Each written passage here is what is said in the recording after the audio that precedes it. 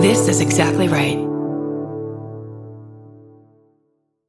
On the 12th season of Tenfold More Wicked, we investigate a series of compelling mysteries from the city of Fall River, Massachusetts, where problems started generations before Lizzie Borden's murders made her a household name. Join me as we cover the misfortunes that have befallen this infamous town for more than 150 years, including the Great Fire of 1843. Season 12 premieres Monday, May 13th on Exactly Right. Follow Tenfold More Wicked on Apple Podcasts, Spotify, or wherever you get your podcasts.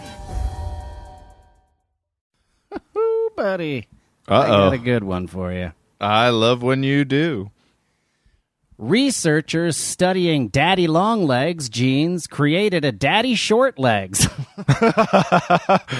Oh, you know, you get enough people focused on one problem and amazing things can happen. I can't wait to hear more on Bananas.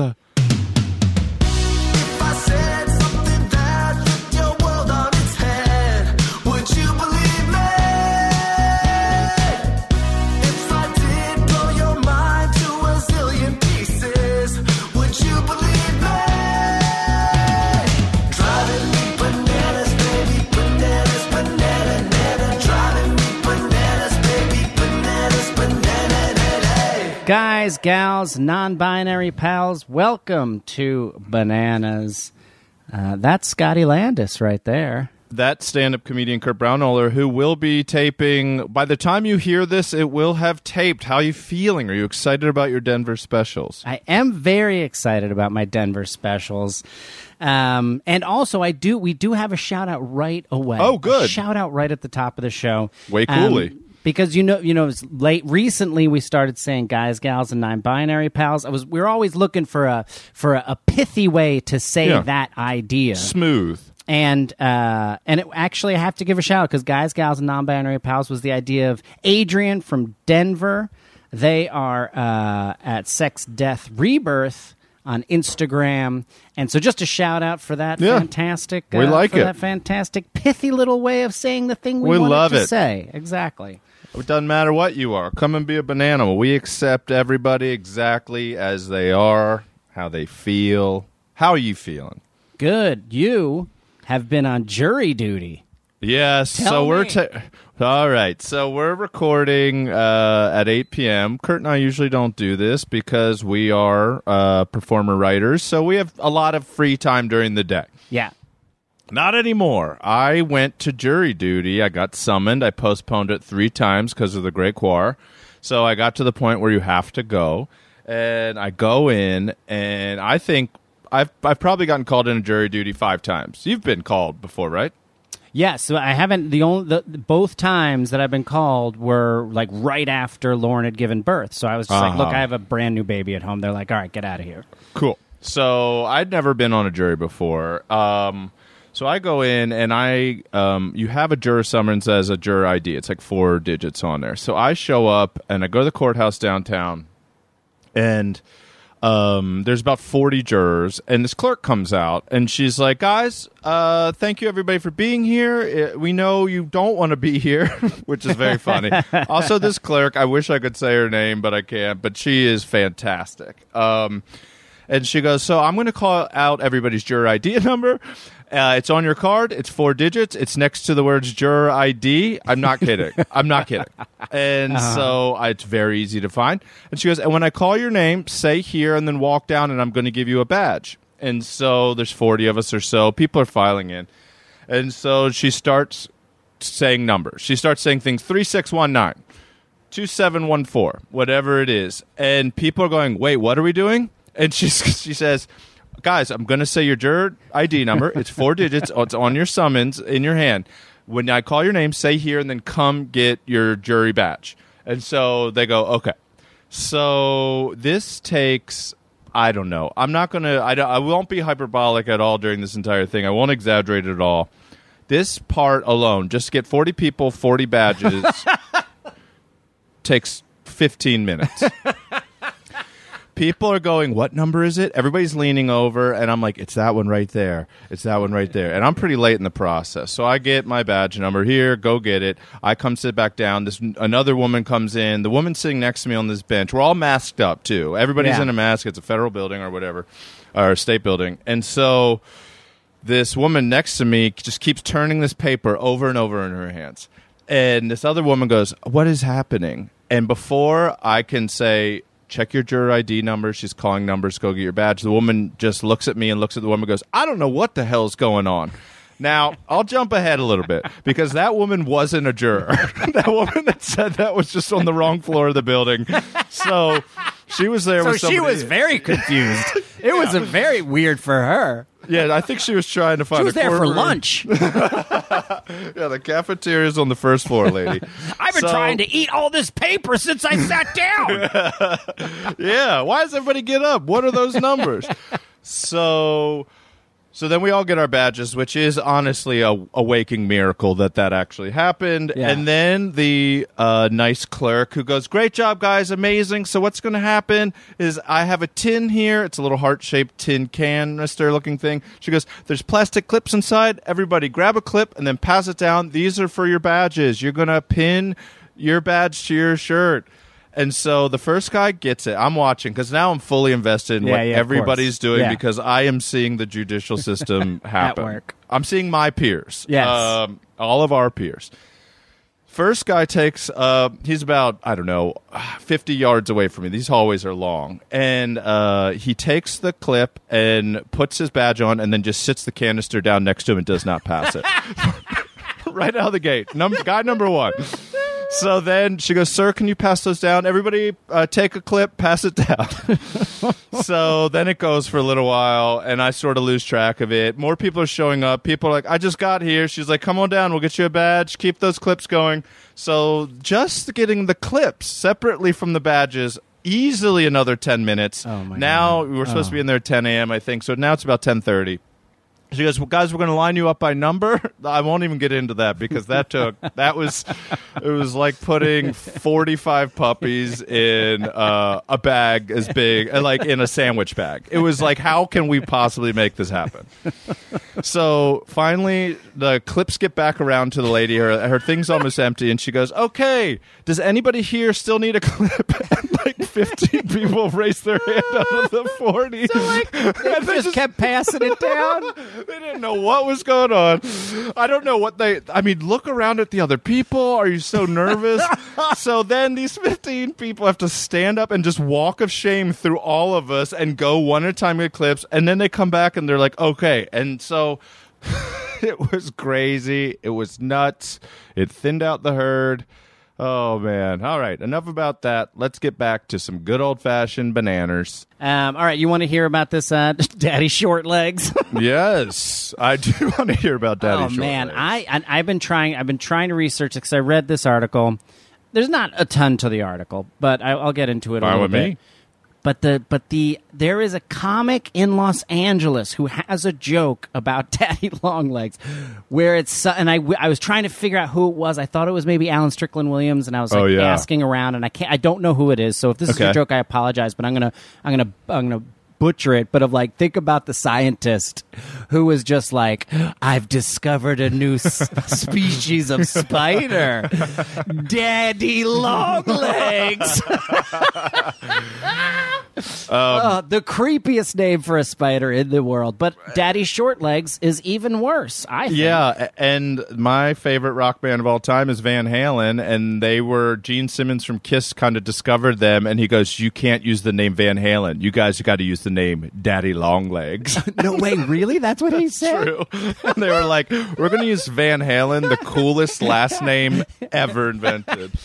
No, you guys got to be Daddy Longlegs. I'm a moron. I named my band Kiss. So this article, this was sent in by Carrie Rancourt on Thanks, Instagram. Carrie. This is from NPR, written by Bill Chappelle. Mm-hmm. The most in the business. He's damn good at what he does. So this is, I'll just give you a little bit of information on it. To get an idea of why scientists would want to study daddy long legs, Yes, Queen. I can't get over the name. Try play a game of one of these things is not like the others next time you see one. If you watch a daddy long legs move. Also, to people who live in Australia, I don't think they have daddy long legs, so it must be extra funny. Yes. If you watch a daddy long legs move, it will effectively move on just 3 pairs of its legs. Good to know. And the remaining pair of legs he adds just wave around in the air, probing the arachnid surroundings, which it does. You see, it's just like they're just reaching for things that aren't there. And they see something interesting, they can grab it.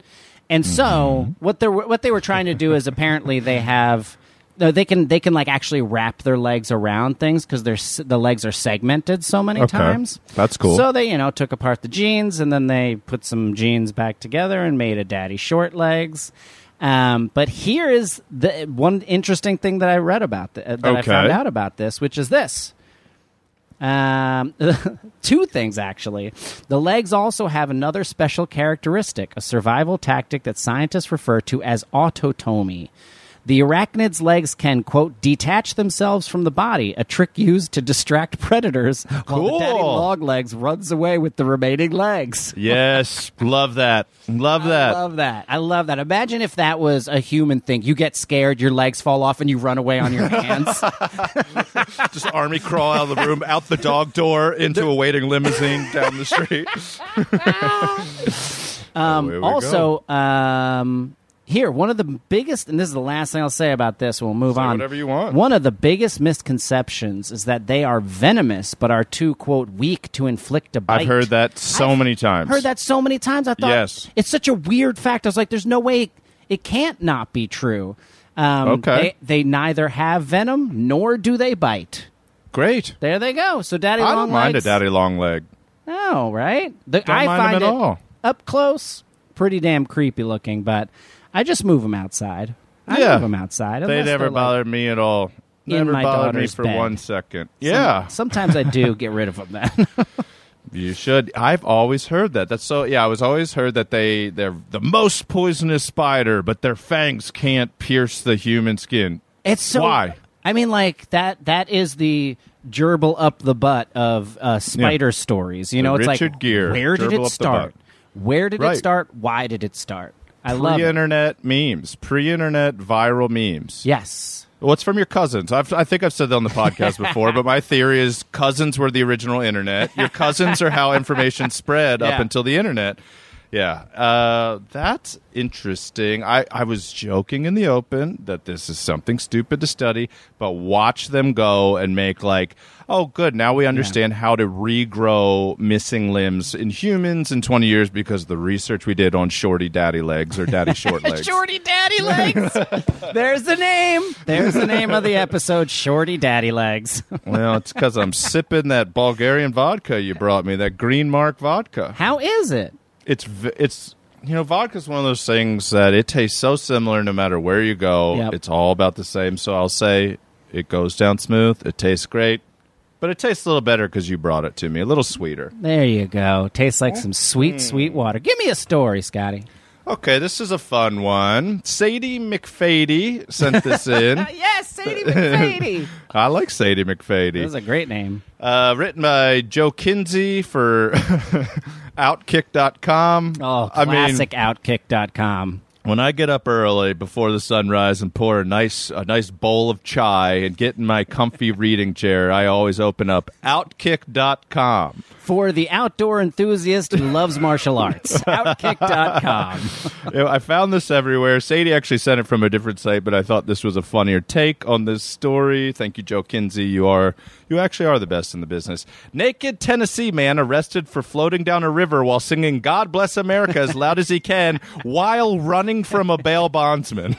Wait, what? That second part, I had not heard that second part. Yeah, exactly. I found a better headline and only on Outkick.com. Thank you, Outkick. Outkick.com. If you get 3 or 4 clicks from the Banana Boys, let us know. We'll send so much traffic your way. This one sounds like it's straight out of Florida, but it actually went down on the Nolichucky River near Greenville, Tennessee. That's Not where the Nolichucky. that sweet, creamy Nolichucky River. That's where naked Tennessee man Troy Hunt. That is the most Tennessee name I've ever heard. Isn't it Troy Hunt? I mean, Troy Hunt. Troy will hunt. Do it. Troy will. That Troy will float naked. He was arrested after leading authorities down on a wild chase down the river as he sang "God Bless America" and floated on debris, looking a bit like Tom Hanks in Castaway. Now, it's unclear why Hunt jumped in the river, but he eventually ended up naked. He thinks the current ripped off his shorts. Okay, happens all the time, Kurt. Yeah, of course. Those currents that are unbuckling shorts. You know, you love swimming in the ocean as much as I do. We ride waves. Your shorts are just constantly being ripped off by water. Oh, Hunt refused to be rescued by emergency personnel who threw life vests at the 52-year-old because he didn't like the tone of the rescuers' voices. You got to rescue me proper. I'm Troy Hunt. Ask nice. My pants just got ripped off by a rip current. According to a report obtained by the Greenville Sun, Hunt told police that rescuers, quote, had yelled at him, which hurt his feelings so much he refused the ropes and flotation. Hurt his feelings. Oh, cops noted that their report did show Hunt had signs of being intoxicated. Oh, yeah. You think? Just in case you were wondering what's going on there. But according to his bail bondsman, Kerry Emmett, who was hunting for his client, I didn't realize bondsmen call their people that take bonds out with them clients. That's good to know. He's facing a third DUI. We don't support DUIs on bananas. Third DUI. Jesus. Yeah, take the river next time, Troy. Kerry Emmett said, "We need to get him help" on Facebook. This is the best detail of all. Hunt covered 15 miles in 2 hours. Wow. That's a serious float. That's a real... Maybe the current did rip his pants off. He's going 7.5 miles an hour. That's pretty fast for a current. Pretty damn good. Hunt's on the hook for indecent exposure, disorderly conduct, and public intoxication charges, along with his troubles, the bail bondsman and the local courts say. Troy Hunt, if no more DUIs, buddy. Wow. I mean, so he was in an active chase and then just jumped in. And, we often say that if you're being chased or you're trying to get away, the water is always the worst way to go.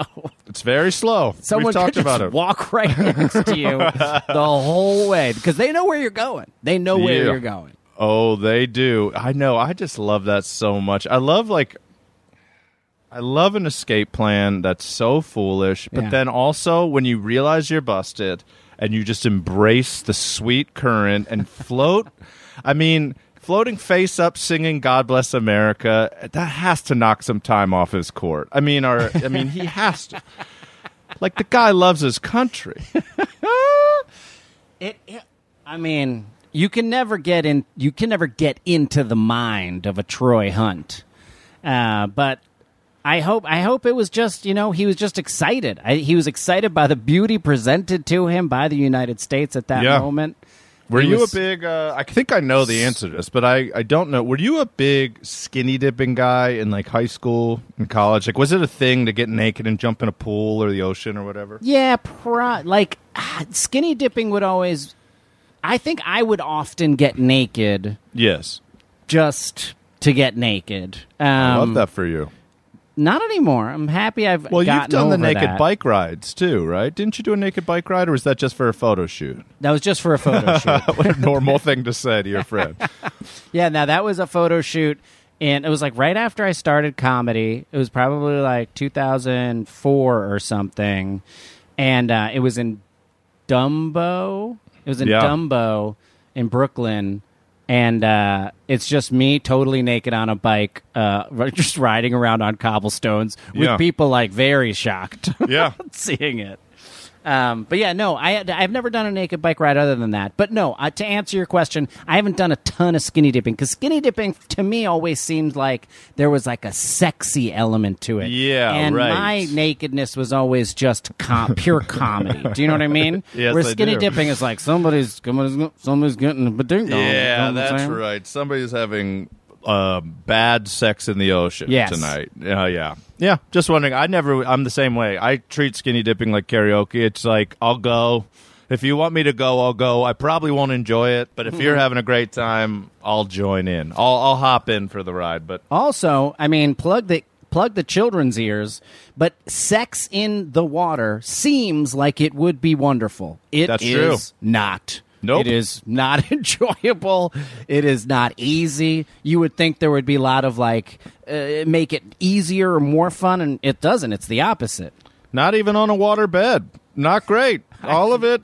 I've never even laid on a waterbed. Oh, I'm so jealous. Oh, God. One of my ex-girlfriends from, 15 years ago, her whole family, every room had waterbeds. Every single member of their family had waterbeds. They were just like, we are a waterbed family. Yeah. I had to look into it when I was living in New York because she's like, can you get a waterbed there? And in New York, I don't think you can because of renters' rights. Because if it bursts in your building and leaks down. But yeah, so I slept on a lot of waterbeds. And this is not my joke, but I once heard this said that sex on a waterbed is like bouncing a basketball off a shower curtain. And it's the funniest analogy. It's just you give and it just doesn't really give back.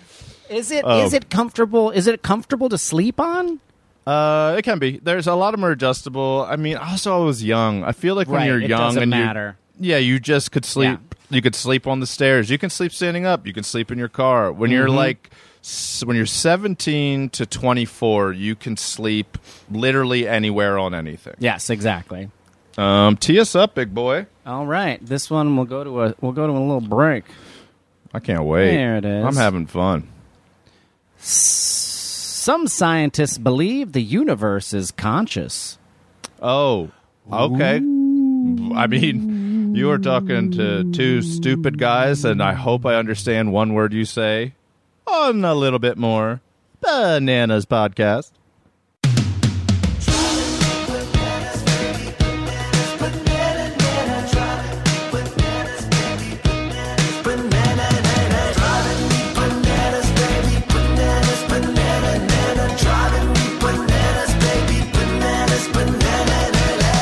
And we are back, Scotty. How you Feels doing? good. Feels good to be back. I feel great. I realized my AC was on, so if you hear something weird in the background, a weird blowy sound, it was just that. I've turned it off. I can't hear it. I got mine going. I'm inside. I'm never inside. I'm inside I for this noticed. one. It's really nice. I didn't want to dox you, but I totally noticed. And now of course, if you're listening to the show, it would mean a lot for you to go and rate and review the show for us. Just go on over to Apple Podcasts and do it up. Yes. And I'm very excited because we have a new segment, Scotty, don't we? We're introducing a new segment. The people love segments. It's been proven on chat shows for years. And this was a segment pitched to us by our intern, Lisa Magid. And so, ladies and gentlemen, for the very first time, please welcome to Bananas, the intern, Lisa Magid. Welcome. Hello. Thank you for having me. Thank you. We're so glad to have you. Honestly, we're glad so people just know that Kurt and I didn't make up a fake, Svengali intern. Lisa, you are real. I am. Where do you live? I live in New York City. Heard of it. The Big Pretty Windy. good. Oh, I love New York City. Big Windy on the hill. And Lisa helps us with organizing all the emails you send, all the DMs you hit us with on the Bananas Podcast at gmail.com. But also, we have this new BOB segment. Best Lisa, you of want to tell us? Bananas. Yeah, Best of Bananas. That's right. So Lisa's gone through old episodes and pulled and kind of organized them by concept. Like we've done so many stories at this point, but certain themes tend to jump out. And so for the very first time, Lisa, please give us this week's Best of Bananas. All right. So this week's Best of Bananas is asshole birds. Asshole? Birds that are jerks or the... Oh, okay. Birds I that are mean, it jerks. could be, I mean, we do have a lot of asshole stories also, but this is birds who are assholes. Okay, great. Glad. Let's hear the best birds who are assholes. All right. So first is parrot tells firefighter to fuck off. I remember this one. That was like back in like it was like second episode, I think. That's a long, was that a house that was on fire and somebody went to rescue a parrot and it told the fireman to fuck off? I believe so. Yeah. Perfect story. Yeah, great story. High up there. Then we have just some kind of like badass bird story, which is emus Carol and Kevin banned for life from Australian Outback pub. Yes, we're strongly against banning emus from pubs. Let them in. Let We 'em like all in. birds in bars. Are you kidding me? That would be the one bar I would go to if there was 2 emus that hung out Yeah. regularly. I'm in. Yes, I'd buy them drinks. Okay. Oh yeah. Number Although 4. So drunk emus are kind of crazy. I've Yeah. heard of them before. yeah. All right, we ready for the next one? Number 3. Number 3 is 2 penguins apprehended after sneaking back into sushi shop they were already kicked out of. Yes. This was in New Zealand. I did that one. I know. I remember this one. I love it. love that one. I mean, we like birds and businesses. We support birds and businesses on Banana. Bird in the biz. Yeah. And then lastly, in the like official list is Oakland's notoriously aggressive turkey captured by wildlife expert posing as frail woman. Yes. Remember, that turkey would only attack old women, and so that's why they dressed up as an old woman to catch it. I love that one. Man, that's great. It feels good to hear these again. They just, they go in the ears so smoothly when you've always heard them once. I love this. Yeah. There's one more, right? These are kind Honorable of mentions? Honorable mentions. I see. love Because they're this. kind of dickish, but not like official level. Yeah. So we have parrots in wildlife park moved after swearing at visitors. I remember Love that one. Love it. Love that one. Classic. And these seagulls who got someone basically banned from a hotel when they packed a suitcase full of pepperoni and caused chaos in a hotel room. Yeah. It was TNT pepperoni, so it was very spicy as well. So those birds had a lot of indigestion. Lisa, thank you so much. We love the best of bananas. We've got to have you back to do more. And we'll be posting these on our Instagram, right? Yep. That's the dealio. Oh, I'm excited. The Bananas Podcast on Instagram. Follow us. Say hey. And now let's get back to the rest of bananas. That was fun. Little She's best doing of a great bananas. job. We love Lisa Magid. We love our intern. Thank you so much. You got any banana mail? I do. This was sent in to us by Emily Sandy Telford. She says, not strange news, but I just wanted to share what I did. I'm an anatomy and physiology teacher in Central Hell yeah. Illinois. Usually we review anatomical terms and learn dissection techniques with pickles, but I switched it to bananas this year in honor of your podcast. I made a banana massacre, and students followed my directions to correctly do a banana autopsy. See the photos. They loved it. We will post the photos when this buddy. episode comes out. It's awesome. Amazing. It looks so great. Everybody's Heck like peeling yes. open a banana and then like identifying things inside the banana. It's very cool. That's cool. So thank you, Emily. Thank you, are Emily, so much. a wonderful teacher. You got anything else? Nope. I'll do all mine real quick. Because of my jury duty, I can't do Door to Shore on September 1st, but we are at $10,000, which is incredible. Door to Shore, I'm walking out my front door into the Pacific Ocean, nonstop, 15.3 miles. Keep donating. It's on our link tree on our Instagram. Thank you to everybody that's donated. I think over like 200 or 300 people have donated. That's awesome. You guys are great. It goes to Cast LA, which helps support people who are victims of human trafficking. And I think that's it for me. But I'm going to reschedule, and as soon as there's a verdict and I'm out of court, I will probably do it the next available weekday. So Door to Shore will happen. Thank you, everybody. Oh, and East Banana Land. We're getting close, Kurt. I might drive out to New Mexico. All right. To check out 40 acres in the mountains outside of Albuquerque that has electric and water hookup where we could build on it. And thank you to all the Bananimals who have been reaching out. We have an architect that's going to help us with zoning already. Whoa. And we have a Disney Imagineer who designs signage and stuff for Disney who's going to help us make East Banana Land signs and bananas statues and all the good shit. That's amazing. I think it's Detlef and Cameron. Thank you, guys. Thank you to everybody. And Carly, our kick butt legal counsel. Thank you so much. We're going to make East Banana Land happen, guys. It's coming. I'm doing the best I can. I'm a little slowed down by being Atticus Finch. All right, here it is. Some scientists believe the universe is conscious. This was sent in by Bobo and Romeo. Thank you, Bobo and Romeo. It's in Popular Mechanics, one of my favorite publications. That's real. By the wonderful and fantastic Caroline Delbert. God damn, she's good. She's awesome. She is maybe the best in the business. Damn business. Yeah, she's cool. All right, I will try. This is a very long article, and it's very theoretical. So I will just try. So's everything lately. Right? Okay. What isn't?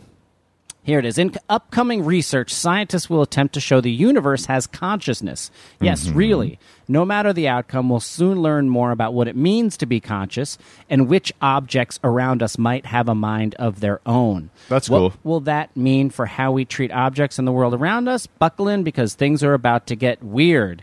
What is consciousness? Don't know. The basic definition of consciousness intentionally leaves a lot of questions unanswered. It's, quote, the normal mental condition of the waking state of humans, characterized by the experience of perceptions, thoughts, feelings, awareness of the external world, often in humans, but not necessarily in other animals, self-awareness. That's from the Oxford Dictionary of Psychology. And so scientists simply don't have one unified theory of what consciousness is. We also don't know where it comes from or what it's made of. That's true. Now, however, one loophole of this knowledge gap is that we can't exhaustively say other organisms and even inanimate objects don't have consciousness. You're right. Humans relate to animals and can imagine, say, dogs and cats have some amount of consciousness because we see their facial expressions and how they appear to make decisions. They dream. Exactly. Don't you love a dreaming dog? When a dog's running in its dreams, it might be the funniest thing. I've gone down wormholes on YouTube just watching dogs running in their sleep. God, it makes me laugh. Zelda will do it, but always, Zeldas always seem deeply forlorn, like she's running to catch a train that she's late for or something, because she's going, and then her bark is like it's there, but the mouth is closed, so it's like. It's like, don't leave me. It's like, I don't remember my locker combination and the bell to homeroom rung. And Lauren, my wife, always wants to, like, wake her up and get her out of it. And I'm like, no, this is how she's processing the day. Like, you have to let her in it. But to be honest, neither of us fucking know. The best thing might be to just give her a banana while it's happening. Thank you. So, basically, I'm not going to read this entire very academic article, but sure. I'll get to this part. It's where physics enters the picture. Some scientists have posited that the thing we think of as consciousness is made of micro-scale quantum physics events and other. I bet it is. I've been saying that forever. At a distance. Kurt, I've been saying that since we met. The first thing Scotty said is like, I said, hi, I'm Kurt. He said, Scotty Landis, do you know consciousness is made of microscale quantum physics events and other spooky actions at a distance? And I said, God damn, man, you're right. Let's drink a beer. Yeah. And then I stuck my foot in a bucket, hopped around, knocked over the grill, lit a tree on fire, ran up the stairs. So they're going to attempt to study this in some way. So basically, they imagine that consciousness is made of these quantum physics events, spooky action at a distance that we happen to have a lot of in our bodies, but then a little bit of it exists everywhere else as well. Yep. So which gets us to this idea of the Gaia theory of the Earth as a living organism, which honestly I kind of believe in Mother Gaia a little bit. I do too. I'm kind of getting really into it. I've been reading this book that's like kind of explaining Gaia theory, and I'm like, I think this might be my religion. Like, I'm That's cool. into this. Yes. So yeah, I'm pretty excited about it. So anyway, they're gonna try and figure out if consciousness is. It's totally academic. It's completely theoretical. Yeah. But Popular Mechanics does a great job of having a sentence like, some scientists believe the universe is conscious, and makes you read a whole bunch of stuff. And hey, I didn't know that they thought, quantum physics was conscious. So That's whatever. cool. Well, that just makes things like alcohol and weed that much funnier, though, that you're like disrupting your consciousness with this poison that can be contained in bottles. Like one of the times, not the time that you ended up naked, but one time when we were in New Orleans in a friend trip, it might have been night one, but we were leaving, we were walking up near Frenchman Street, and there was a group, it was like Oberg and Liz Bangs and all, it was everybody, Yeah. Kristen, everybody. Lauren was definitely there, and I crossed Frenchman, and you were really drunk. You were maybe top 3 drunkest I've ever seen you, and everybody's like, Kurt's really drunk, and I turn around, I'm like, nah, he's fine, because we were having fun, we were all dancing, we were at Friendly's bar in New Orleans, and I was like, nah, he's fine. And Liz goes, really? Because I think he's like really wasted. I go, I don't think so. And then I turn around and across the street, you fell backwards in this way that did not look painful. I don't know how you did it, but you fell sort of like back of your knees into your butt. Arms went above your head and your glasses flew directly off your head and down the street. And you just laid on the ground with your arms above like you were on a roller coaster, just cracking up laughing. And I was like, we should get him back. Like instantly I was like, let's get a cab. I did see a cab up there. Let's go. But it was so funny. It was like you knew it was happening. Nothing was stopping it. Everybody around was like, everybody that didn't know you very well was like, There's oh, shit. video of it. There's video really? of Oberg then trying to pick me up and put me in a cab, because Kristen, of course, just sat there, was like, I'm just going to tape this, and then just taped it on her phone to show me the next morning. Yeah, that is probably one of the drunkest I've ever been, because that was the night that I time traveled. Oh, so- it was that night. It was Okay, that yeah. night. That was fantastic because the words were leaving my lips. Oh, he's fine. I really don't think he's that. And then it was just like, and there goes a sack of potatoes on the ground, and then stands up, and again, and the way your glasses were popping off was, you couldn't, it was like from an 80s comedy. They were just like, and then you put them back on. We're like, let's get him up, and then Kurt's going back down, and here they go again. Also, when a tall person falls, it's alarming. Do you know what I mean? Because Yes. it takes a long time. It did. It happens in stages. Yes, it's like when you watch videos of like people cutting down a tree and they pull that chainsaw out and they're like, "Is it gonna go?" Yeah. And they don't want to. Oh, get them. That's my boy. We So, made it. I was thinking, when I read this article, what it reminded me of immediately for some reason was college, obviously. Love and I it. realized I'd never told this story of my very first class at college. No. And so... Johns Hopkins, ladies and gentlemen. Kurt is a smart man. Johns Hopkins University, Baltimore, Maryland. Baltimore, Maryland. Go Blue Jays. Don Scott, lacrosse coach. I don't I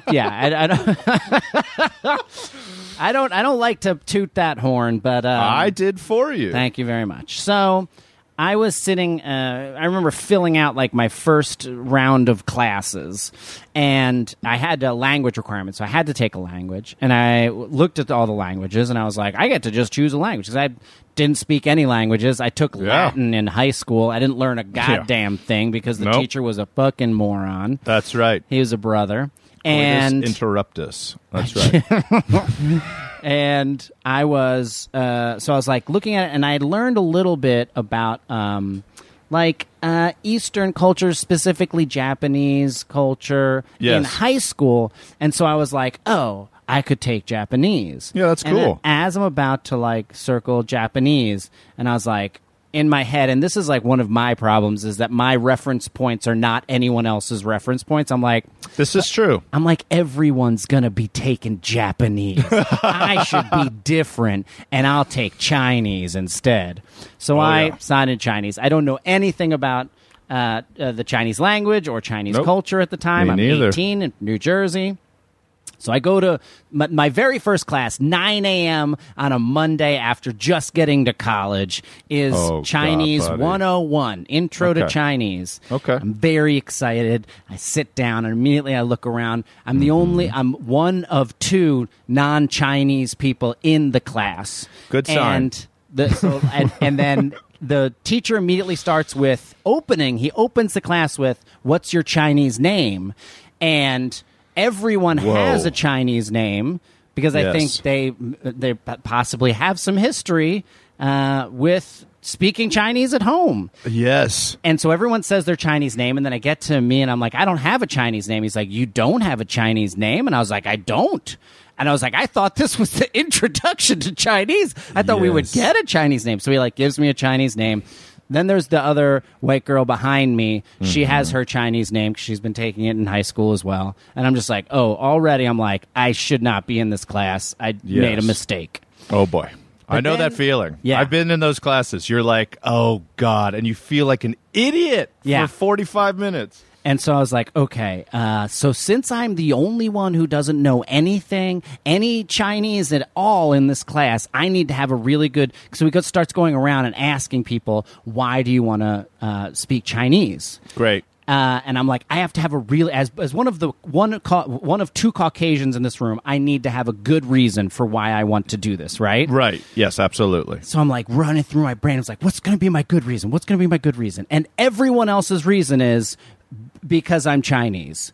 And it gets to me, and then I go, because I would like to read Basho in his native tongue. Oh, God. And for those of you who do not know, oh, God. Basho is a Japanese poet. There you go. And I made one of the biggest... like cultural fuck-ups ever.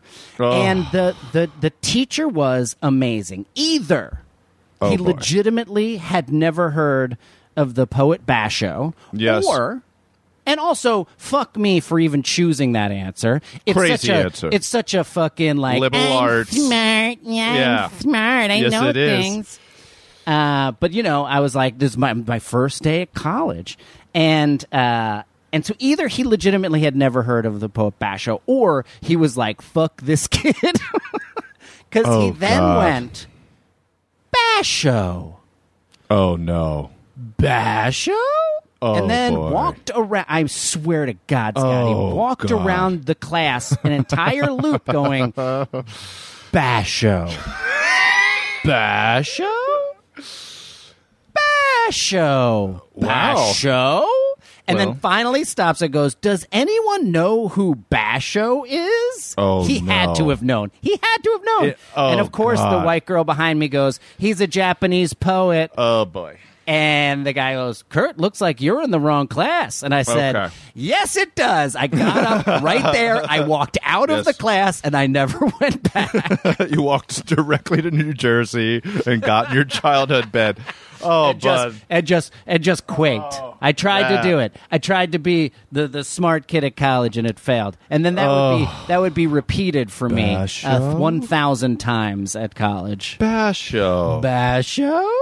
Oh, Basho. I have a really short similar experience where I was at this little acting conservatory that I've mentioned before, and we had to study Shakespeare. I don't know why they do that to every actor. I have no idea. So we're doing it, and this one actor is affecting this British accent so poorly, and the teacher was an American teacher, and she goes, excuse me, Michael, what are you doing?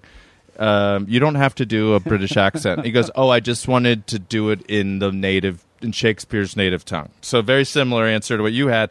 And the teacher, and I used to sound way more from Maryland than I do now. And the teacher goes, no. When Shakespeare was alive, they sounded more like Scott. They sounded just like Scott. Scott, say something. And I was like, what do you want me to say? She goes, they sounded like that. That's what they sounded like in Shakespeare's day. So you should try to sound. And I wanted to be like a hillbilly. Like I was like, what are you talking about? But the kid was so he was so, I'm so sophisticated. And meanwhile, I'm like, oh, yeah, I would love to hang out with you after. Give me your cell phone number and we'll go somewhere. And she's like, that is Shakespeare. Oh, Hamlet.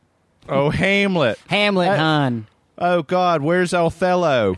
Where's Othello? He's running around like the wild man of Borneo. Okay, I got one for you, homeboy. Great. Courtney Farver _ sent this in. It might only be one underscore. I think Courtney sent stuff in before. Thank you, Courtney. Man uses first class ticket to eat for free at airport's VIP lounge for almost an entire year. What? Oh, he just kept rescheduling it? Bingo. So this was New York Post, written by David K. Lee. A man in China purchased a first-class plane ticket and used it to eat a year's worth of free meals in the VIP lounge at their international airport. I'm going to think it's Xi'an. I'm going with Xi'an or Xi'an International Airport.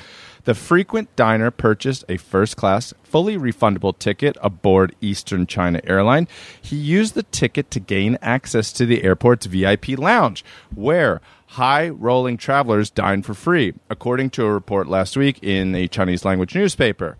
The man rebooked his first-class ticket over and over and over again to keep the gravy train rolling. Good writing, David. You are the best in the business. Eastern China Airlines officials only figured out the man's scheme after noticing his single ticket being rebooked 300 times in 1 year. Wow.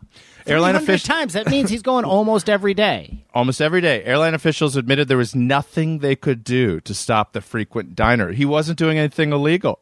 He just found a loophole. We love a loophole on the Bananas Love a loophole. podcast. I love this guy. God. A spokeswoman for the air carrier called the man's free meal scheme a rare act. Still, Eastern China officials confronted him, and the human meal ticket had to stop chowing down. The freeloader ended up cashing in his fully refundable ticket and getting back all of his money. Yes.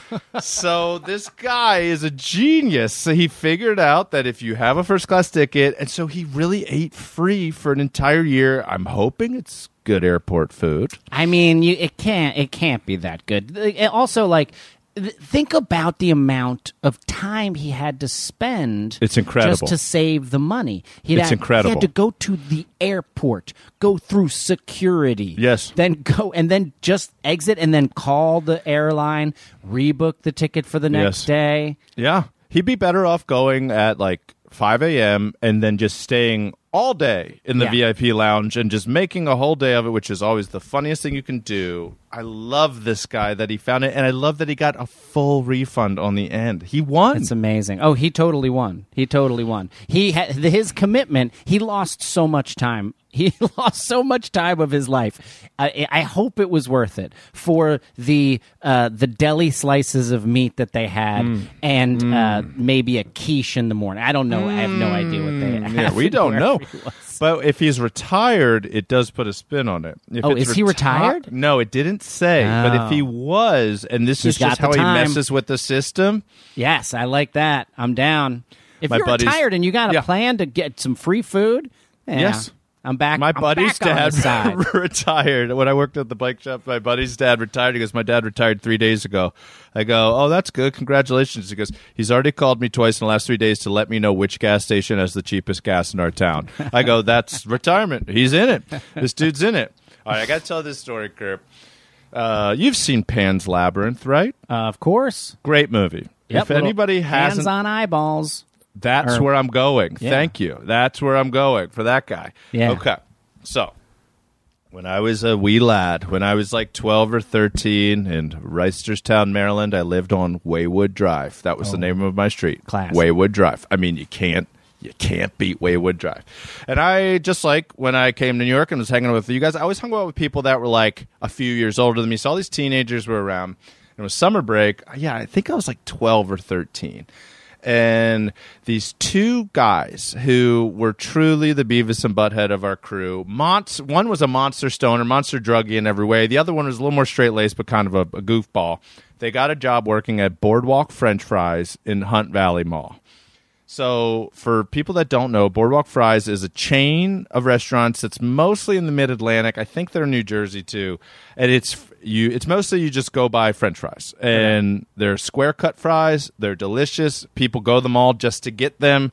It's a real thing in Maryland. So they're a hit. So these two guys go. They get high. They go all summer long. Oh, by the way, they get fired. This story takes place within about 3 weeks. The whole thing from hiring to firing. So I go to the mall, and they're there. And, I mean, you couldn't have hired bigger bozos. And so just imagine. I know one of them. I won't name names, but one of them. Well, Let's make some fake names. Give me a name, Kurt. Max and Can. Can. Max, a little more responsible. Can, I know for sure, dropped acid while working at a French fry store in the mall food court. I like this guy already. Yeah, exactly. So after 2 days of work, they realized that the managers were never going to be there. It was just up to them to open and close every day. They worked doubles every single day. They brought home a grocery bag of French fries. A grocery bag. Like a full-size brown paper bag, leaking oil through the sides with, I would guess, 35 pounds of like they fries made, in it. they were made. They weren't like frozen and they brought them home to make them at home. No, made they them deep fried and then filled it back. So we're playing an impossible amount to eat in one sitting. Right. However you try. Okay. So there were tons of us younger guys there and high schoolers. My neighborhood was a real free for all. Everybody's playing sports in each other's backyards and flashlight tags. So they come in and they're like gods. They're like returning from war with spoils. And about 8 to 10 of us just demolish this bag. So then every night in the summer before we play flashlight tag, Can would bring home a grocery bag of French fries. And for these 3 weeks, we were in heaven. It was paradise. Everybody, like half the people are super stoners. Half of us are just like out and about fishing and running through the woods all day. We're starving kids. Yeah. So one day, I ride my bike up the street and I go in the house. You know, it was very open doors back then. And my best friend, Can's younger brother, was not there. So I walk in the house. I'm like, what's up? And I walk in. I just hear laughter. So I go inside, and there is Can sitting in the living room with his shirtless. Mm-hmm. He's 16. He's sitting on, and he has his boogie board, a BZ something, BZ Benti, or some BZ thing he was so proud of, on the coffee table. And on the coffee table is a grocery bag overflowing with French fries. Can is watching a blank TV screen, laughing hysterically. It's dusk. I was just thinking we were all going to hang out and eat some French fries. Yeah. I was a 12-year-old riding my bike around looking for some free fries. Well, I found them, and so I go, hey, and he doesn't look. He's just laughing. I go, hey, Can, where's younger brother's name? And he goes, oh, hey, Scott. My mom took him to get new soccer cleats. I go, oh, okay. And he just turns back and starts laughing at a blank TV screen. His eyes are huge. He's tripping balls in a way that is indescribable. But I really want these French fries. So I just start inching closer and closer to the fries. So then I get to the sofa and he looks at me. Like his eyes shoot to me. Like so scary. Like demon eyes. Yeah. And I'm go, what are you watching? And he goes, just reruns. And then looks back at the TV, starts cracking up. So then I'm inching closer and closer to a laughing lunatic. Like, he's so high on acid, it's crazy.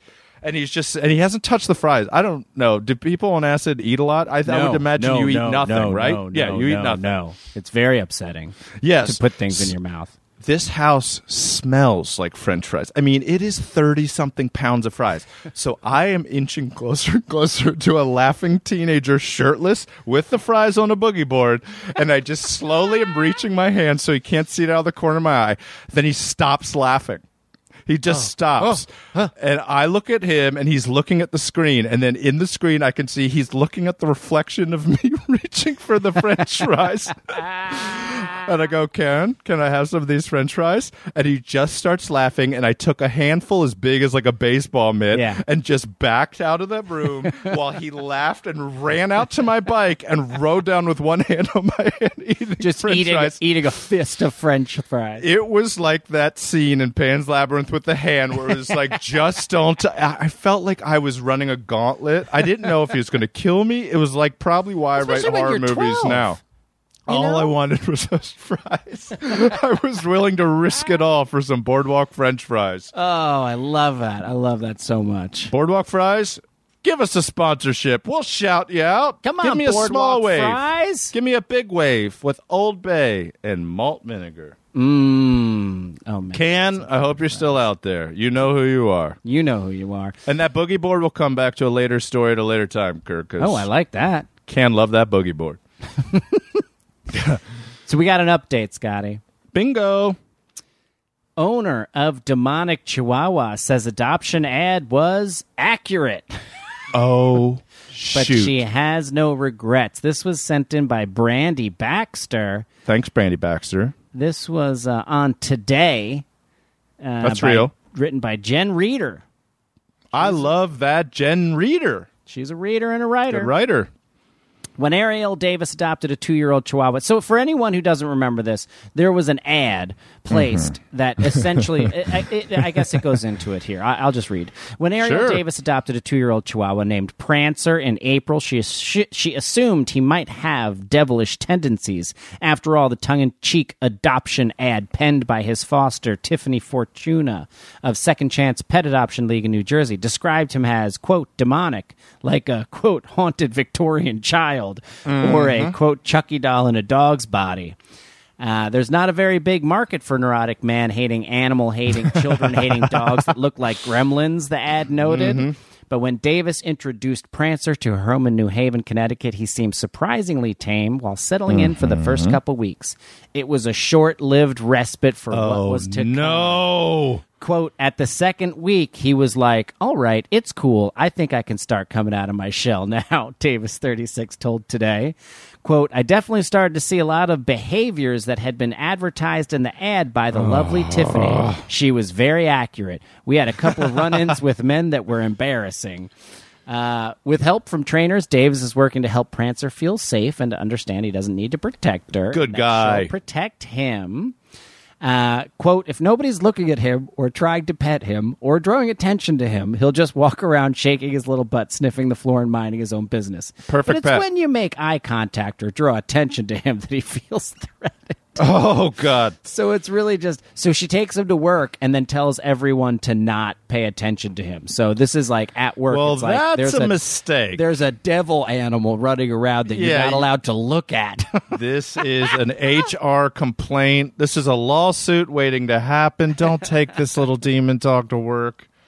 But she's been dressing him up, lots of pictures. I mean, he's also like a famous dog. He has 95,000 Instagram followers. I mean, And hilarious. She says that what's kind of cool about it is that the diminutive dog has helped lift her out of depression about the pandemic. She loves the adorable way his face seems to scrunch into a smile when he's happy. And I will tell you one thing, Scotty, there are many photos of this dog in this article. In not a single one does this dog look like he's happy or smiling. He's giving a death stare in every single one. Well, it certainly takes your mind off of things. I can see that. Yeah. Exactly. And then this is the last little part, which is kind of heartwarming. Quote, people wanted pictures of, because of the dog is famous, people wanted pictures of me, and I don't even want to look in the mirror, she said. So having this companion lets me say, I want to take better care of myself. I've started to take steps looking into what I need to do to change things that I'm not happy about with myself, and I have Prancer to keep me going. I come home every day and see this little man that's my inspiration to wake up the next day and do it. So, pretty wonderful. Prancer's doing his job on this earth. Prancer's a great name for that dog. If it makes you happy, we're huge fans of it. Whatever it takes to get by, we're fans. Yeah. Good for Prancer. Do you want to give us just one little teaser and we'll get on out of this episode? I'm going to finish one that I started a couple epis back. Yes. Mickey Mouse, MM Mouse, sent this in. 97-year-old woman's headstone includes her favorite fudge recipe. Hell yeah. I got to get through it. So I'm going to bomb through it because it's so beautiful. Fox 13 news staff, best in the biz when it comes to Logan, Utah's local news. While most cemetery headstones give you a small glimpse into the lives of the people buried there, they usually don't catch your eyes like this one does. Utah's Logan Cemetery contains the headstone of Wade and Catherine Andrews, along with their birth and death dates. But the story you'll find, or her life story etched on the side, is Catherine's famous fudge recipe. Kay, as her nickname was, would take fudge wherever she went, whenever people got together. That is so badass. We love you, Kay. Rest in fudge. We love that. Kay and Wade were members of the Jesus Christ of Latter-day Saints, the Mormons. They are in Utah. This is not shocking. And they met at a church function in New York City when she had moved from Utah to study fashion design. Hey, now. All right. Okay. The two... She designed Fudgy the Whale. That's pretty good. The two had time for just one date. They had dinner at the Waldorf Astoria. Pretty good date. And a hotel photographer took one photo of the couple. The next day, Wade was a U.S. Air Force captain, went to World War II. She was crazy about him, Kurt, from the beginning. Though they only had one date, the feeling was mutual for Wade as well. The couple exchanged dozens of letters. When he returned home, he promptly bought a ring and proposed to her. They were married 18 days later. These two do not mess around. They do not mess around. They're boom, boom, boom, boom, with a world war in between. Yeah, the Fudge Andrews couple, they really get to the point. So they blah, blah, blah, all good stuff. Kay passed away in 2019 at the age of 97. Classic. Quality. Good fudge-filled life for Kay Andrews.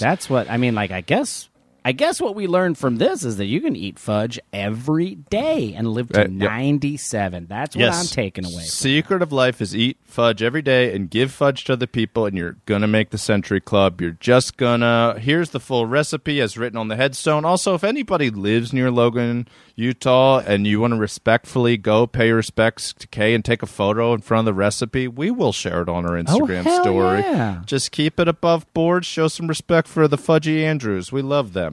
Kay's Fudge, 2 squares chocolate, 2 tablespoons of butter, melt on low heat. This is on the tombstone, by the way. Okay. What I'm reading is on the tombstone. Melt on low heat, stir in 1 cup milk, bring to boil, 3 cups sugar, 1 teaspoon vanilla, pinch of salt. There's a little shocker. I like that. Cook to softball stage. Don't know what that means. Pour on marble slab. Cool and beat and eat. And if that is not on mine, I don't want to die. I want Scotty Landis, cool and beat and eat. The best last line on a tombstone ever. Rest in peace, Kay and Wade. May your fudge make people happy till the end of time. God damn. Thank you, Scotty, for again another wonderful episode. I'll see you in Denver this weekend, homeboy. We're going to have so much fun. I'm very, very, very excited. Thanks I'm for excited coming out too. again. You got it, dude. Bananimals, keep sending in those beautiful stories. Keep sending us pics of #unexpected bananas. If you see a banana out in the wild, let us know. We'll share it on our Instagram stories. You guys are the best. Thank you, Katie Levine. Thank you to our intern, Lisa Magid, and our benevolent overlords, Karen and Georgia. Love them.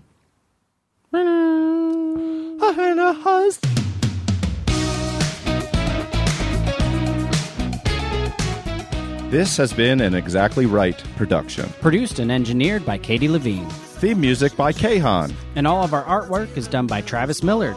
You can follow us on Instagram at The Bananas Podcast, where we post stories every day and things that we don't cover on the podcast. Listen, subscribe, and please leave us a review on Apple Podcasts, Stitcher, or wherever you get your podcast. And if you're interested in advertising on Bananas, please email us at thebananaspodcast@gmail.com. That's thebananaspodcast@gmail.com.